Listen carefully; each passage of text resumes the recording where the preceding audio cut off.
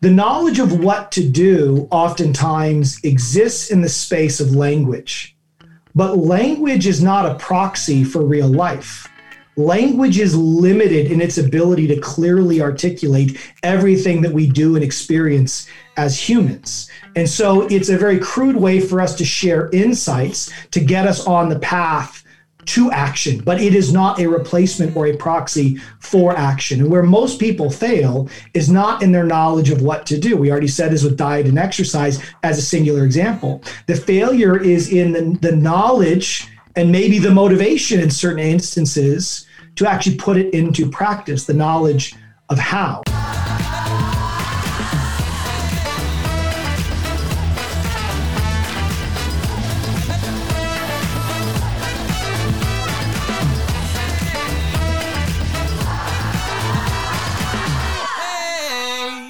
And we're live. Hello, Nick. Hey, Craig. How are you? I'm very good. I'm very good. How are you?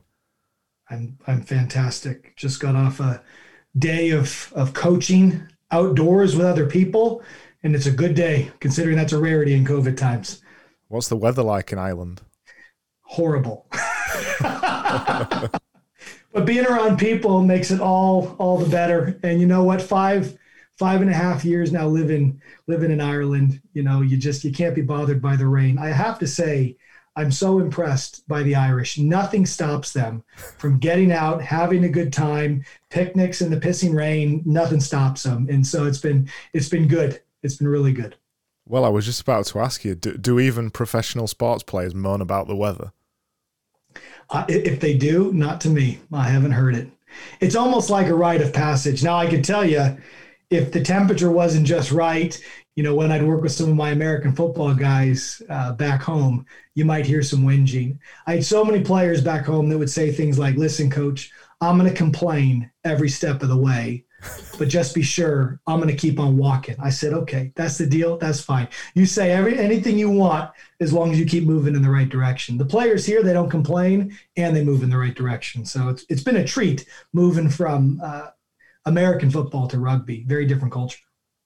It's funny you mentioned American football because I used to play it. Stop it. Yeah, I used to. You're probably not aware, but there's a burgeoning British league called the British American Football Association. There's divisions. There's a Premiership division. There's the lower levels. I used to play for the Yorkshire Rams, and then I played for the Leeds Bobcats. And where I'm sat right now in Yorkshire in the UK, there's probably 4 or 5 teams within a decent region from me. So are you like the Tom Brady of Britain? I mean, what's the deal here? What position did you play? Well, I started playing when I was 15, and at that point it was flag. So we were playing flag, non-contact. Yeah. And it was 5-a-side, so I was playing both sides, offense, defense, and I was playing wide receiver, always terrible at quarterback. I played wide receiver and a bit of running back, and then, well, on the D side, you're playing like a weird zone thing anyway because it's 5-a-side. Okay. So yeah. Kind of a cornerback sort of thing. I was always tall, gangly, and not very fast, so I often got put in kind of on a 5-a-side, like a linebacker position, so I could knock the ball down.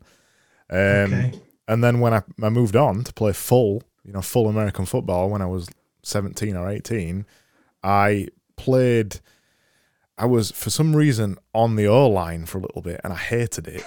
And then I got put as a defensive end, and I absolutely loved it. Yeah. Go get the ball. That's all you need to know. Go get the ball. That's the world of a defensive end. Yeah, it's simple, and it's much more of a psychological game when you're on defense. It is. Absolutely. That's what I always enjoyed, getting in people's heads and smashing people as well, obviously. But Craig, how does one in the football capital of the world find themselves playing the funny version of it? Because I've always been a bit of an outcast, and I've always been a contrarian, and I've always hated soccer. So Even when I was at school, I was kind of, they call them moshers over here. I was into Slipknot and, you know, all that kind of thing. So there was no way I was playing soccer. So I ended up just finding American football and just playing it and absolutely loving it. It was the first time I'd enjoyed sport in my entire life. And Craig, would you believe that Slipknot would have made the top 10 list of the pre-training jams in every high school football team, at least when I was growing up? So we were kindred spirits across the pond. I assume you played football, right? I did. I played defensive end like you, and I played center, the guy that snapped the ball. I needed far more intelligence than I had to play that position, which is probably why I was cannon fodder for 4 years rather than starting. But you know what? My father taught me one thing. He's like, son, you started it, you're going to finish it. So 4 years later, a lot of lessons learned. And I fell in love with training, which I guess is the story of how one becomes a strength coach. Those that can't teach. And I'm the version of that in strength and conditioning in sports. Yeah, well, it was going to be the first question. How did you end up where you ended up? Obviously through football somewhere.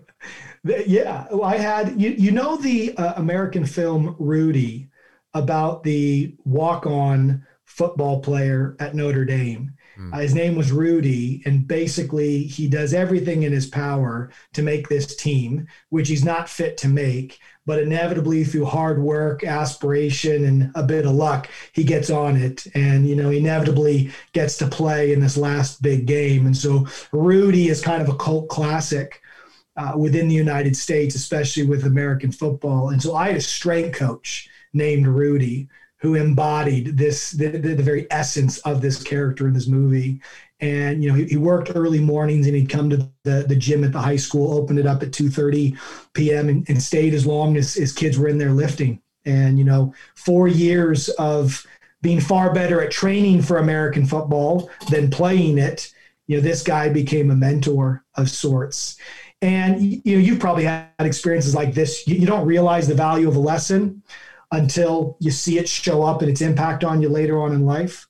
And Rudy was one of those individuals. I thought he was a strength coach, just helping us be bigger, faster, stronger, teaching us good technique and how to lift weights. But with hindsight, he really taught me the value and how to be a great person. Like the lessons he would imbue in his storytelling about timeliness and how to keep the gym at a good standard, and the stories that he would tell about himself as a kid. And it was because of him that I said, listen, I want to do that for the rest of my life. I want to help other people achieve their goals in the same way that he helped so many of us high school students pursue ours. But he gave me a slightly different angle on it. He taught me the importance that you have to be people-centric. You have to care about the person more than the player. And if you do that, that's truly how you win the hearts and minds of people and make a difference. And while that's front and center bumper sticker type stuff in sports, I think it's true in life as well. And so Rudy was the flame, the flicker that started me now on a 20-year journey in high performance sport. It's funny because I never really played sport to a high level. I enjoyed it, and I still play sport now. But I've, for whatever reason, read a ton of sports psychology books. Or I remember reading, I forgot the name of it now. It's got linebacking, ultimate linebacking, I think the book's called. Okay. I read that a while back just because I find coaches' perspectives so valuable, and they often think. This is what I got when I was listening to one of your podcasts earlier. You often think about things that should be talked about in business, but isn't. And you often track things incessantly and experiment on things and try things out that isn't tried in business and elsewhere, that I don't ever see the crossover. So I, to be honest, have learned a lot more from professional sports and professional coaches and people like that on the way that they do things that applied it back to business than I have a lot of business people, other than maybe, the Wooden stuff, John Wooden, but he started in sports anyway, didn't he? Yeah, absolutely he did. Absolutely. Now, Wooden would be probably one of the number one influences on my own coaching and my own thinking about coaching. But you're dead right. The principles that Wooden put forth in kind of his pyramid of excellence are easily translatable to life as much as they are sport. I mean, at the end of the day, sport is nothing more than a metaphor that what we see in life, the mythology. It's just a narrative that plays out in a different form. There's winners, there's losers, there's highs, there's lows, there's trials and tribulation. I mean, there's so much. And that's why people love to play sport in its infinite guises throughout life, because, it's a drama that you participate in, that you get something from. And so many of the lessons you learn translate and benefit all other aspects of life. And when you look at it from that perspective, that's why sport is so critical for culture and society, and as a proxy for, in most cases, war and violence. So it's so important to who we are as humans. It's why I often use a lot of the terms that I've learned when I'm even making digital things, even when I'm making podcasts or doodles or writing tweets, using words like rep, practice, drill. Yeah. All these things are skills that I've just basically nicked from sports and then utilize them to improve my craft, which is either podcasting or designing or writing or all that kind of thing. And so many people don't really seem to realize the connection, and even the simple thing of practice or drilling something. You take any kind of sport. I don't know. Tennis is on my mind, but we could take American football. You are drilling every single minute part of a movement to then build up to practicing the entire sport. That kind of thinking, when you are trying to learn a craft in any essence of life, is super helpful. But for some reason, people don't think like that.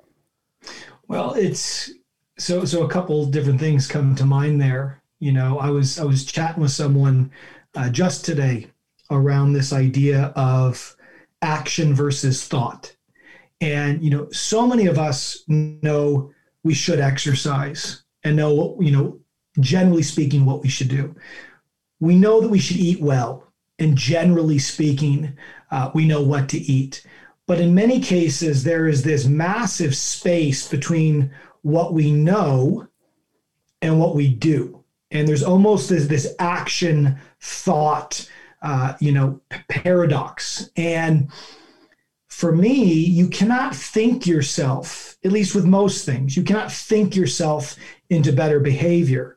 And behavior is just a synonym for skill, is a synonym for habit. It's a synonym for an acquired action, right? It's just something that I can act out in the world consistently with an outcome that I want. That's what behavior, that's what action is, at least those that we pursue.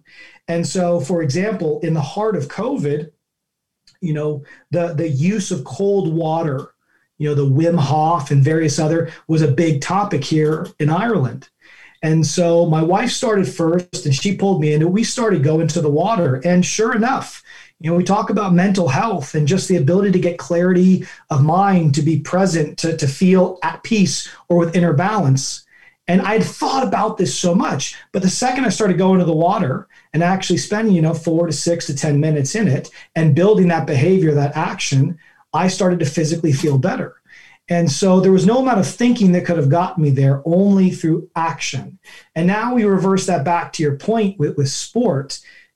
Every habit, every behavior, every skill needs to be earned. And it's earned through absorption of repetition, absorption of action. When a baby comes into this world, they're not lock, stock, and barrel with all movement skills and language. They literally have their sensory toolbox and they have to absorb the world. And the more that they're exposed to something, the richer that absorption is, the more high definition their ability to mirror the world. This is why children watch what mom and dad does and mirrors it incessantly until they inevitably become what they're seeing.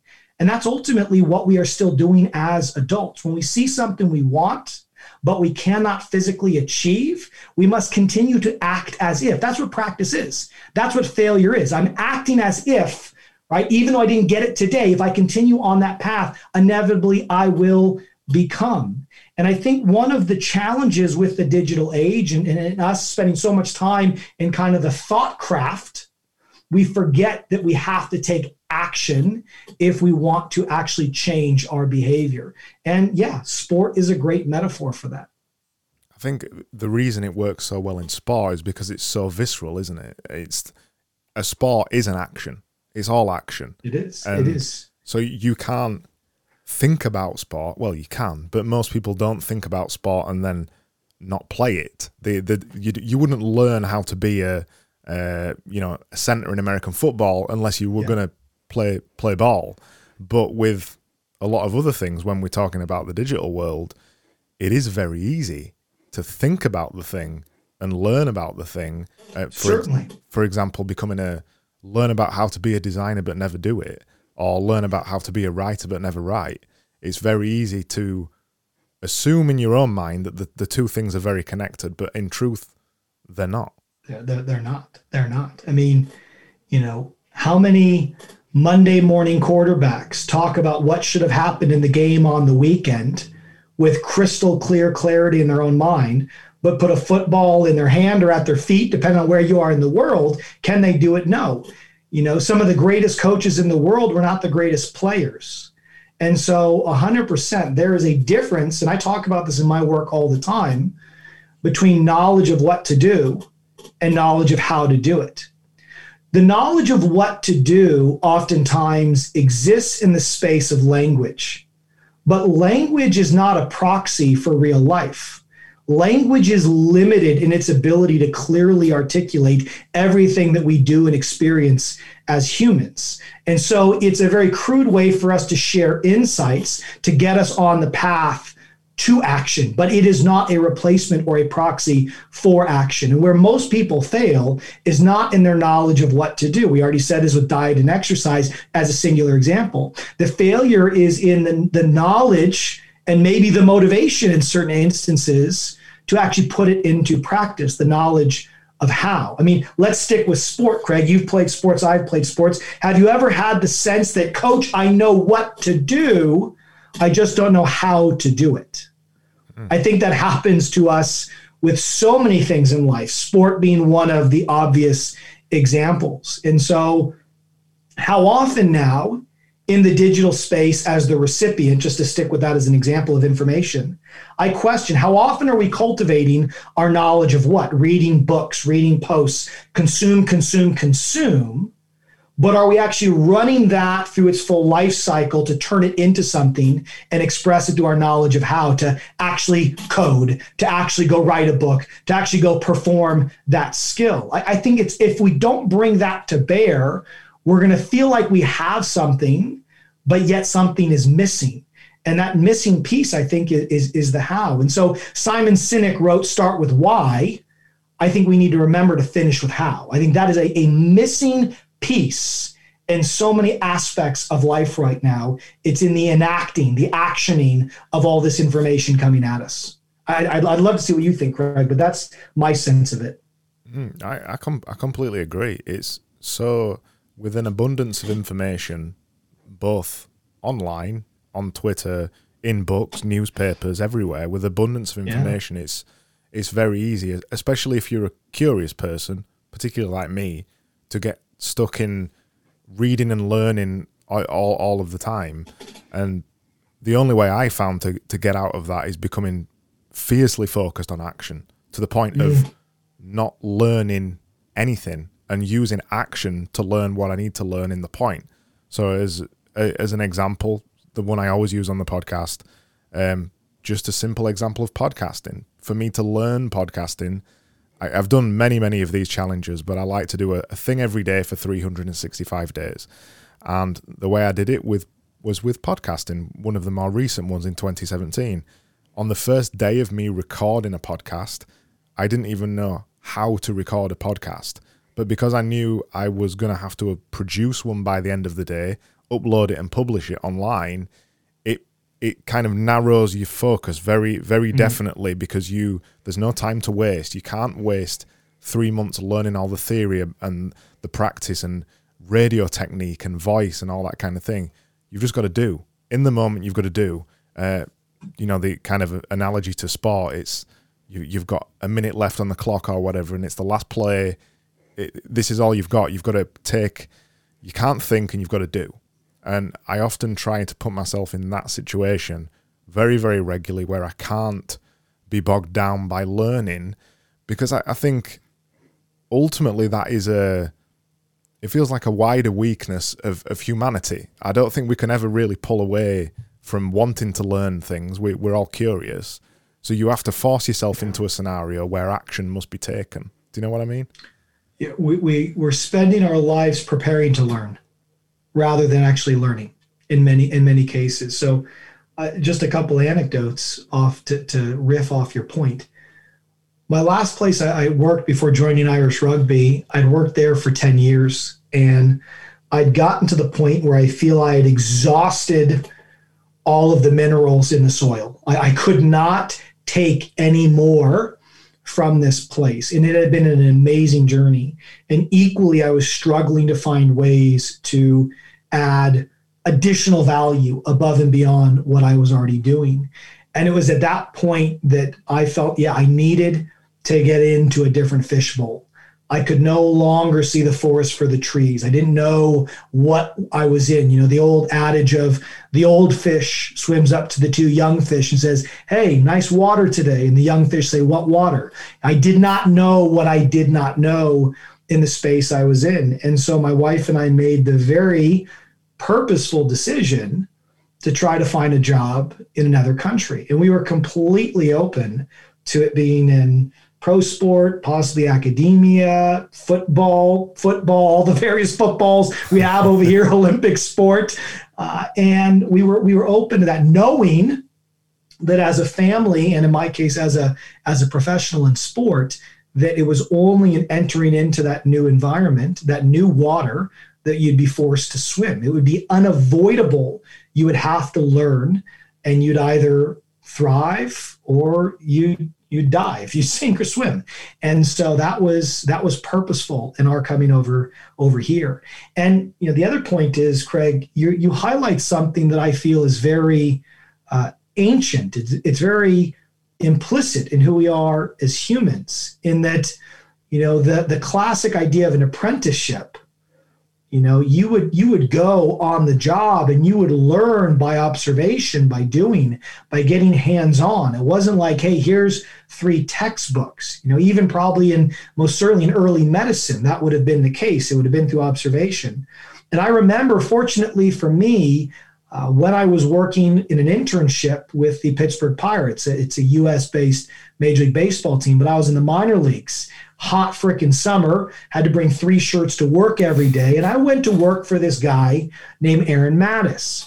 Now, Aaron Mattis had earned his name, or so to speak, his name had been attached to this specific stretching technique called AIS, active isolated stretching. And he had this literally in kind of a strip mall, he had this box of a room that he shoved, 6 stretch beds.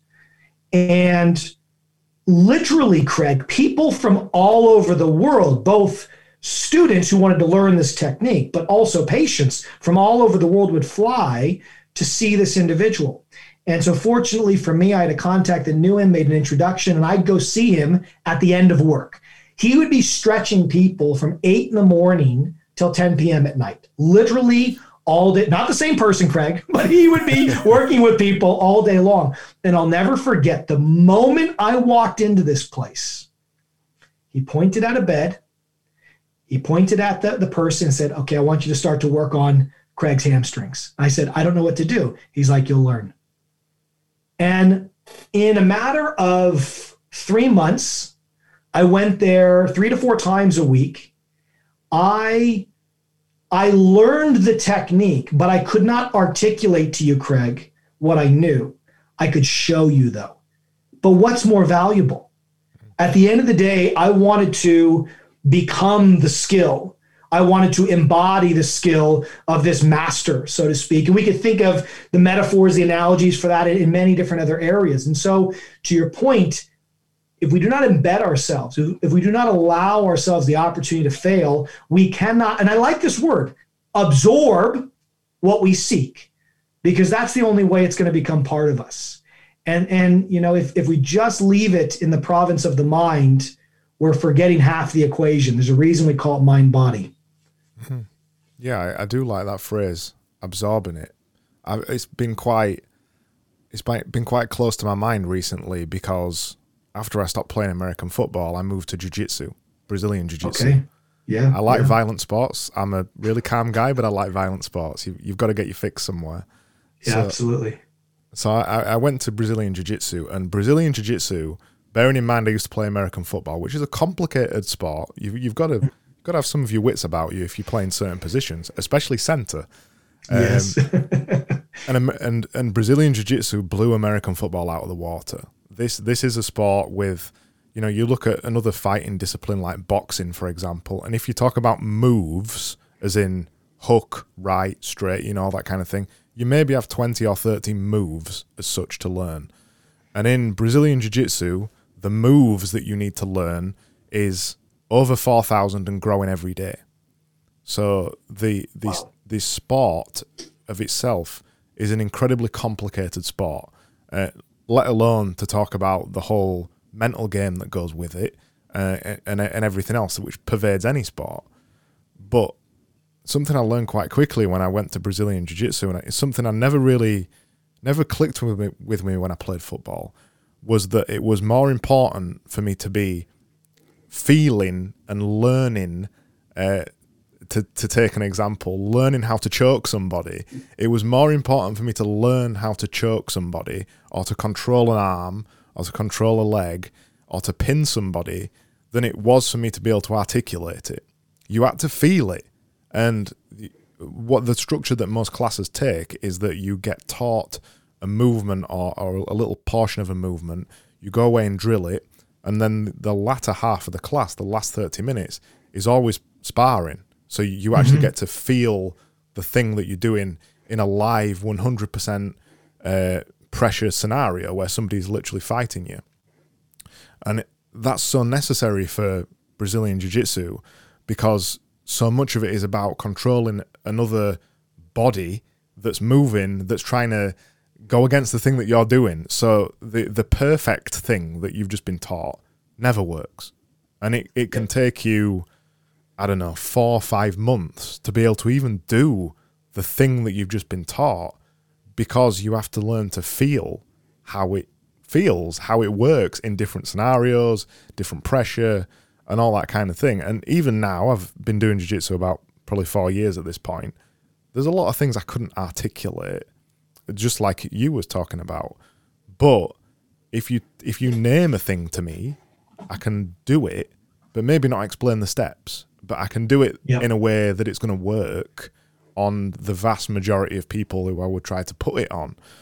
I think that feeling something, even when we're not talking about tangible feeling things, you know, learning how to write or speak even, and those kind of things, you have to feel the skill. Okay.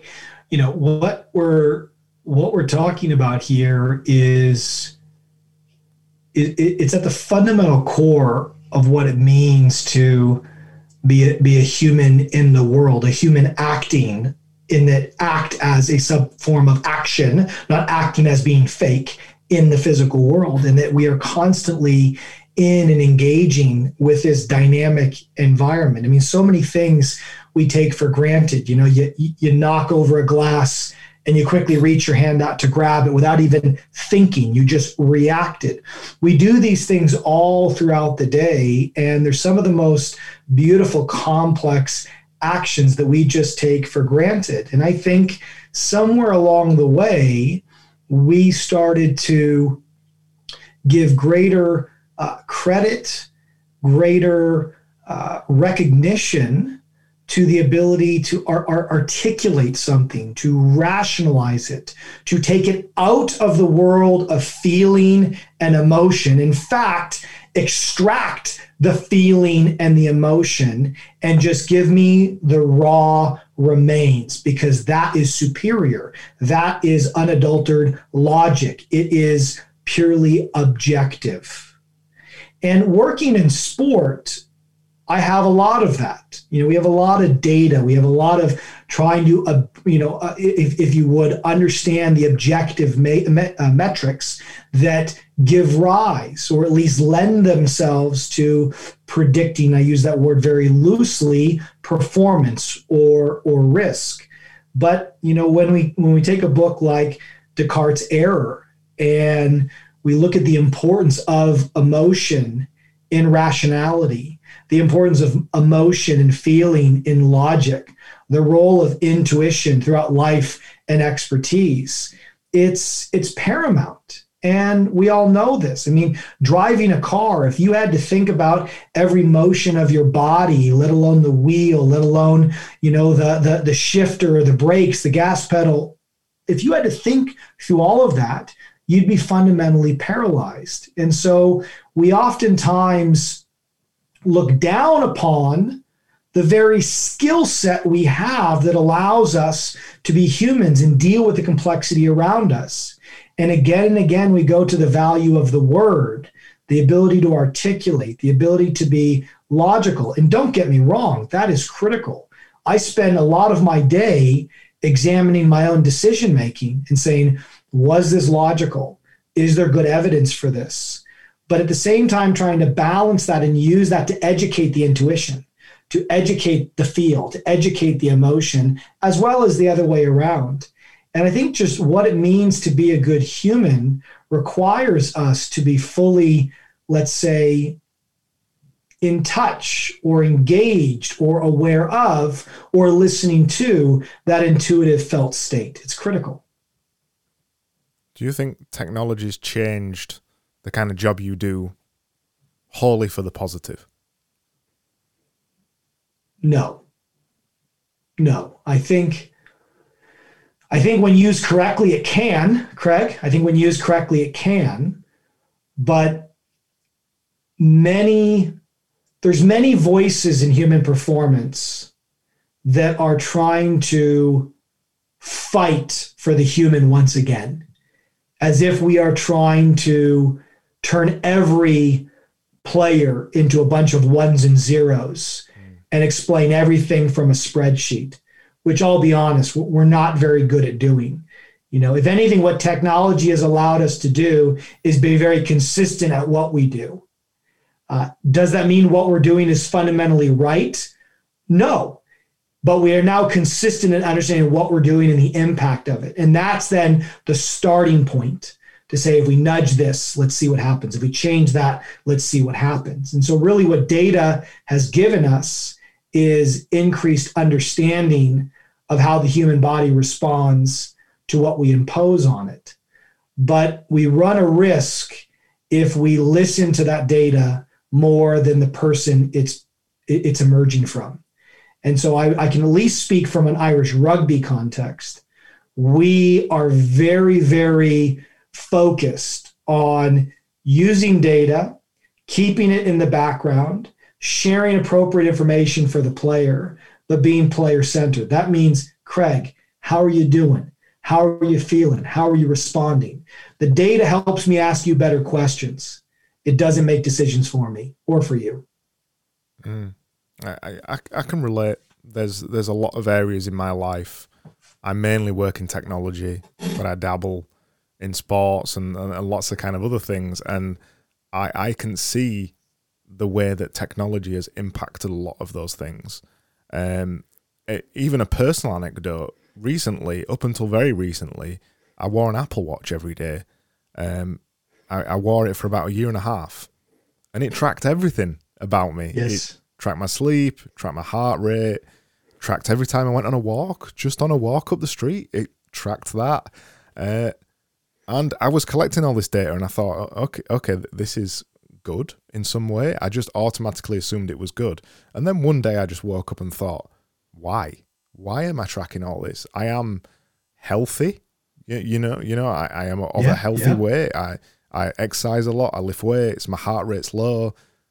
I know all these things are objectively true, and you can see them in yourself anyway. I'm not tired when I walk up hills or stairs or that kind of thing. So why am I tracking it? So I stopped. And you know what? Objectively, my life hasn't changed in any way. Other than it probably feeling a little bit better in terms of that I'm more present in the moment now. Even something as simple as going for a walk turned into exercise. And there's a very big difference between that. Going for a walk versus exercise. Just going for a walk, you know, I go for a walk now for fun. There's no metrics attached to it, no mileage, no heart rate, no time length. And if I feel like that, just as a normal human, I can't imagine what some of that might feel like on a professional athlete if they get bombarded with that kind of thing. Yeah. And that's why so much of it is partitioned from them. It's meant to help us engage them more richly as a human versus taking it away. Because you're 100% right.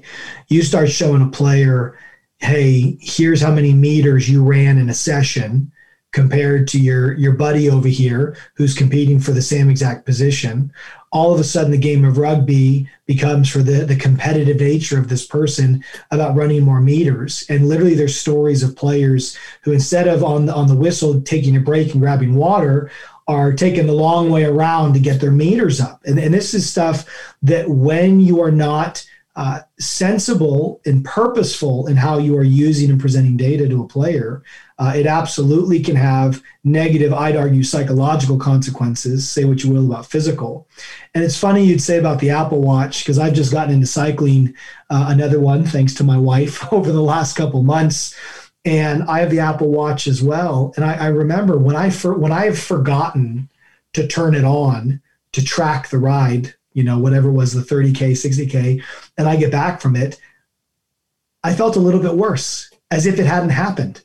And in that exact moment, Craig, I'm like, what the heck?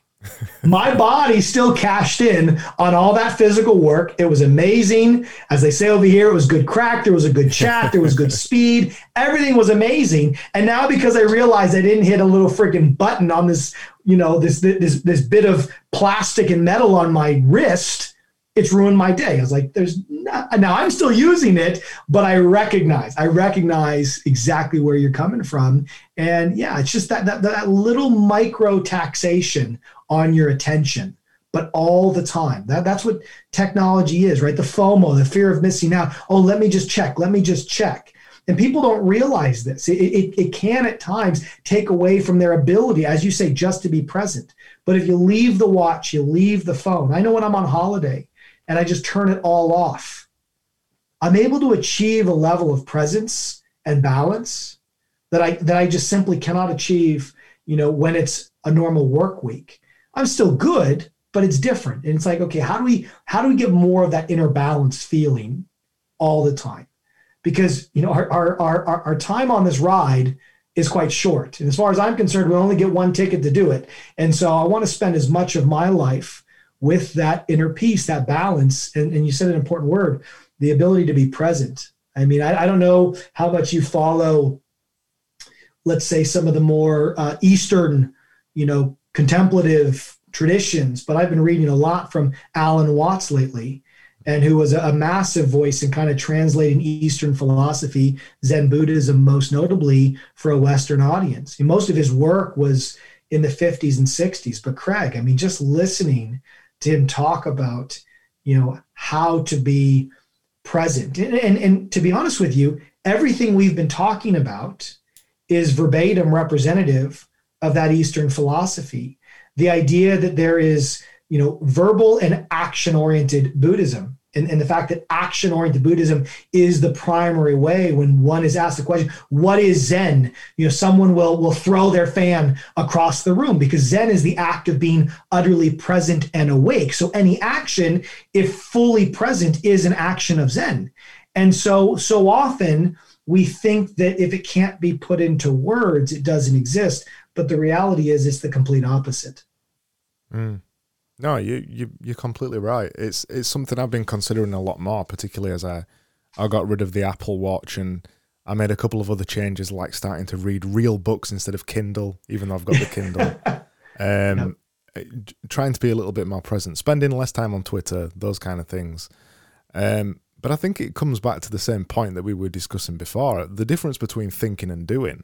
I think if when I'm engaged, and it's one reason why I love jiu-jitsu so much, why I loved American football, when you're engaged in the activity, in the action, nothing else exists on the planet. And when you are pulled out of that for various reasons, because you've got a thing strapped to your wrist that tells you how many miles you've done or how many minutes you've done, or you've got a coach on the sideline telling you, oh, you've run 5 meters, you need to run 10 more, or any of those things that pull you out of the activity that you're performing right now. I often wonder, not that I've got any scientific basis on any of this, you'll probably be able to correct me. I often wonder if maybe this is really at the core of why some high performers might not do that well sometimes, that they're just stuck thinking. They're stuck thinking in their head rather than acting, rather than just doing. 100%. But this is the challenge, Craig. If I tell you, don't think about a big pink elephant, all your mind wants to do is think about a big pink elephant. And the more you say, don't think about the big pink elephant, the more you reinforce it, because the thought of not thinking about it is the same as thinking about it.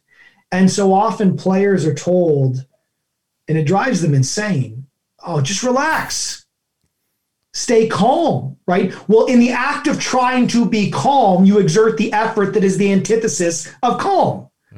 And this is where, to be present, you can't talk about it. You can't think your way into it. You must act your way into it.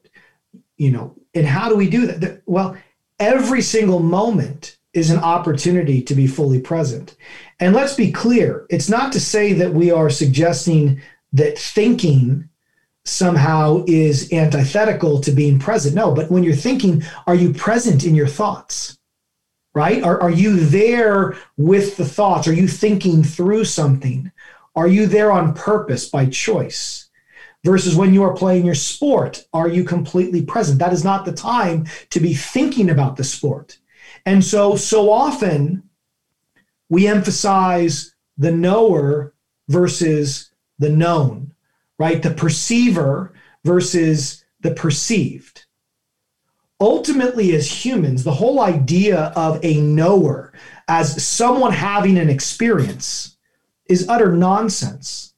All there is experience, and it's what you choose to place your attention on that will define it. And so if you are what you eat, you most certainly are what you pay attention to. And so what we're talking about here is the fundamental feature of the mind that allows us to access the world, both inner and outer. And that's our attention. And, the great coaches know how to coach in a way that encourages action without thought about action. That's the move. It's using language that by its very nature encourages action rather than thoughts about action. And so let me just give you a simple example. A lot of my own work from a coaching perspective is in sprinting.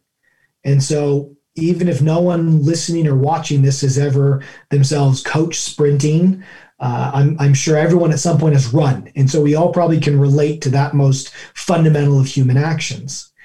And so I'll offer up some language here we use to coach sprinting. And then I'll get your opinion on something here, Craig.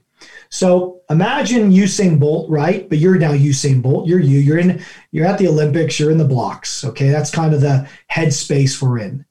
And what I'm going to do is, I'm a mystic. I come to you.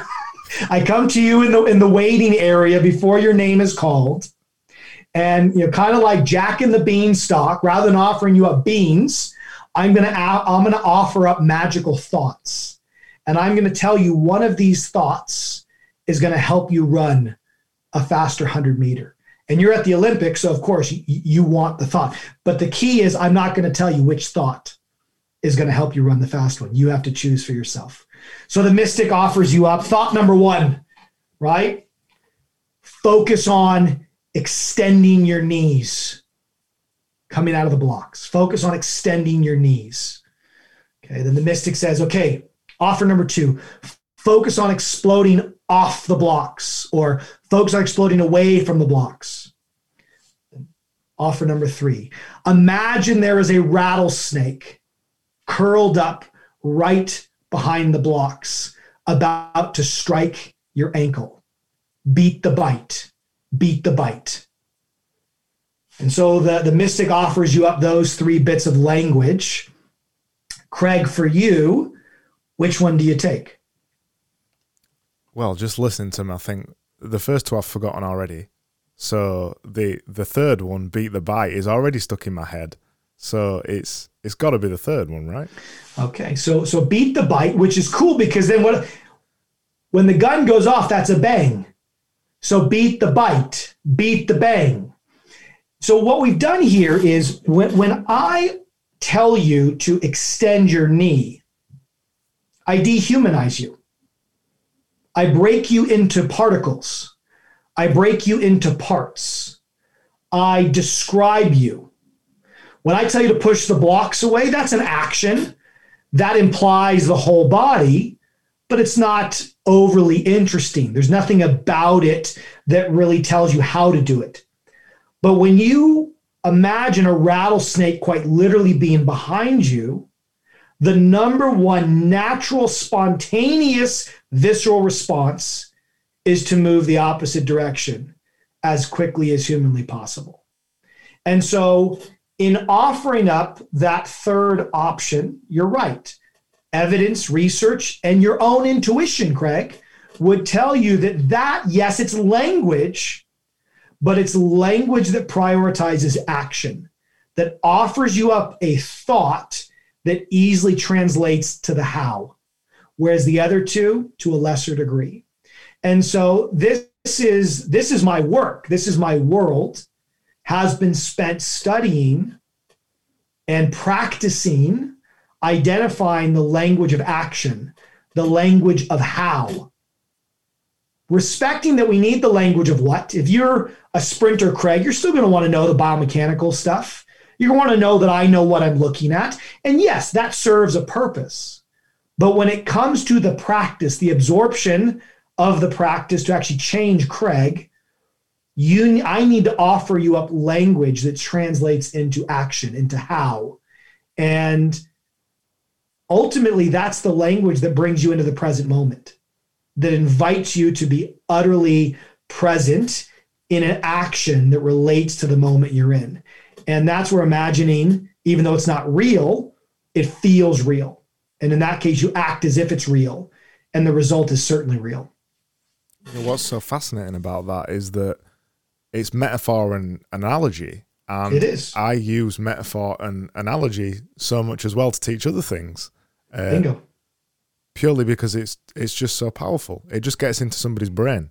Just drills its way into, I'm doing it right now. It drills into it's a Trojan horse. Yeah, it just drills into somebody's brain immediately. Because when you were saying the other things before, I was thinking, right, how do I even extend my knee? Isn't the knee fixed there? How do I do that? And like, okay, I'll extend the knee. Now I'm thinking, well, I need to kick something. So is this a kick or is this a push? It just confused me more.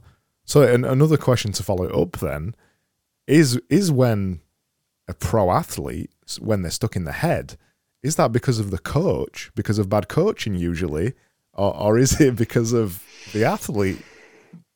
It's okay. So I just finished a study that tried to answer that question. So when we look at coaching behavior, and by that I mean what they say when they're teaching, physios, physical therapists for my friends in the States, when we look at what they're saying, we know that by a significant margin, over 50% of what a lot of coaches and physios and strength coaches are saying falls into kind of this technical jargon, We call them internal cues because they're internal to the body. They break the body into the parts. And they confuse describing the body to the person with actually coaching them how to use the body. So it's a failure of omission. It's not that what they're saying by itself is fundamentally flawed, but it is fundamentally flawed for the purpose they're using it. And so it's this use of what we call external language referencing the environment or goals or metaphor, analogy, that treats the body as a whole and invites action through the outcomes, even if they are metaphorical, that we're trying to achieve. It's almost like, think of it as, how does a kid learn? A kid watches other people move and they just mirror them.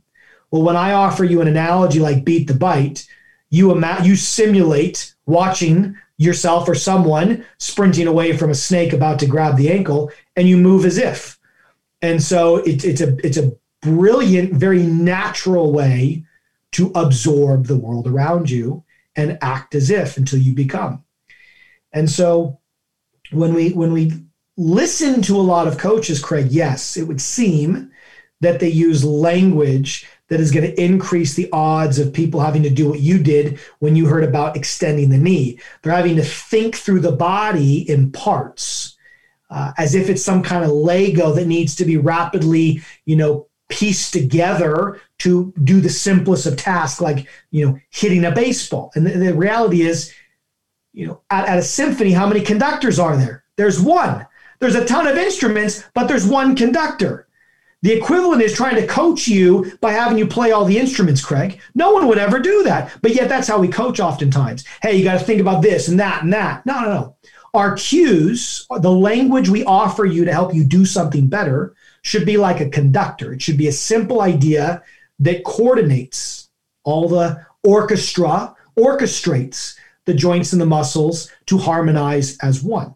Now, you ask the question, is it the coaches? My sense is, in large part, yes. Why do I say that? Well, we just offered up a survey to 125 college students, equal men and women, equal athlete, non-athlete. And we gave them 16 movements. So gym movements like the bench press, sport movements like hitting a golf ball, athletic movements like jumping and sprinting. 16 movements in total. And we gave them a video of the movement. And the little activity I did with you about the Mystic, that's basically what we did on every single one of those. We said, okay, to maximize the weight lifted, to maximize the speed run, to maximize your accuracy. And then we offered up these categories of cues: internal cues, the highly technical stuff, external cues, and then analogies. And over 80%, didn't matter gender or sport background, over 80% of them self-selected external cues or analogies, with the minority being that internal, technical, highly descriptive, play every instrument type of language. And so with those two sources of evidence in my own experience, Craig, I would say that in large part, we as the instructors of the world are the ones possibly offering up cognitive pollution.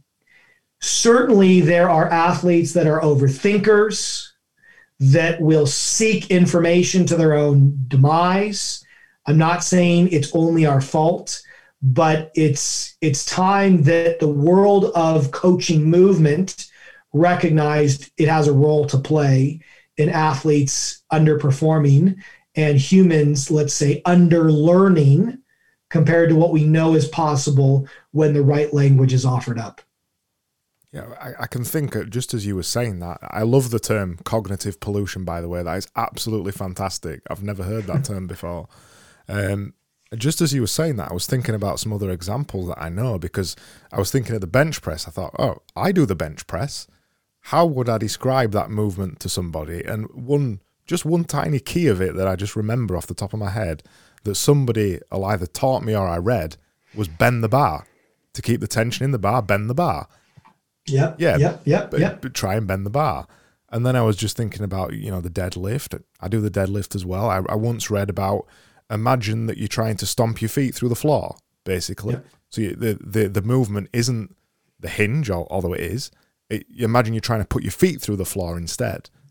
Helped me that. And then in football, I was just thinking the same. When I was tackling somebody, the coach always used to say to me, watch the hips. Don't watch anything else. Pay attention to the hips. Doesn't matter what anything else in the body's doing as you're trying to track them across the field. The hips don't lie, I think was the actual phrase that used to be used. The hips don't lie. And it's crazy that all those things, I would have learned those, some of them decades, 10, 12 years ago now. The hips don't lie, bend the bar, stomp the floor, the bite thing. They stay with you. They stay with you.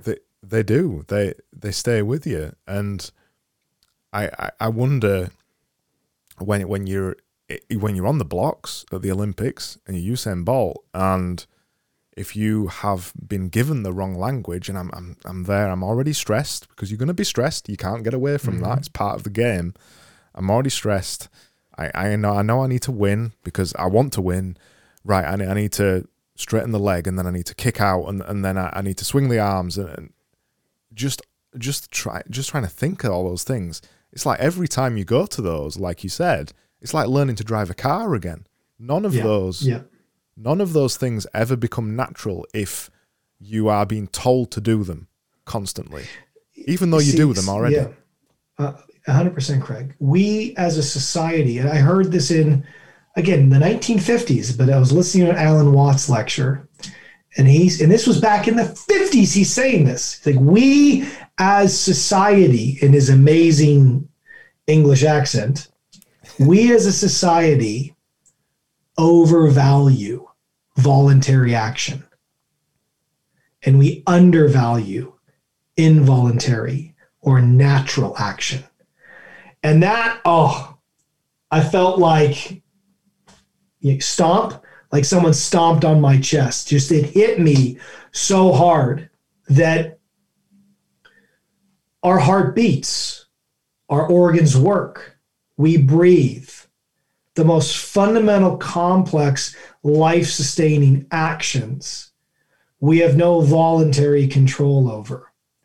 Some of the most beautiful things that we can do, to dance to music, to ride a bike, to walk while discussing philosophy with a friend along the green, is completely thoughtless, utter present, natural, spontaneous.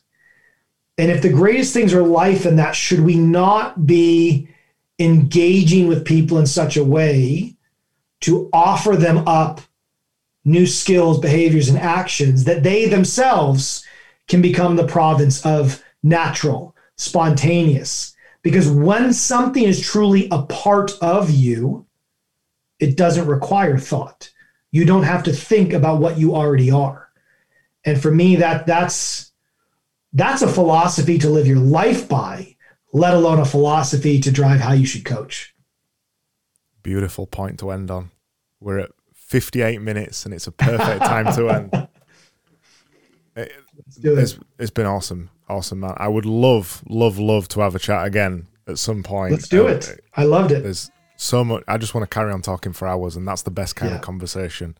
The music's on for about another 30 seconds. I know you've just released a book, so you probably want to tell people about that. Sure. No, The Language of Coaching. There you go. The Language of Coaching, the art and science of teaching movement, on Amazon. It had its 1-year birthday in May.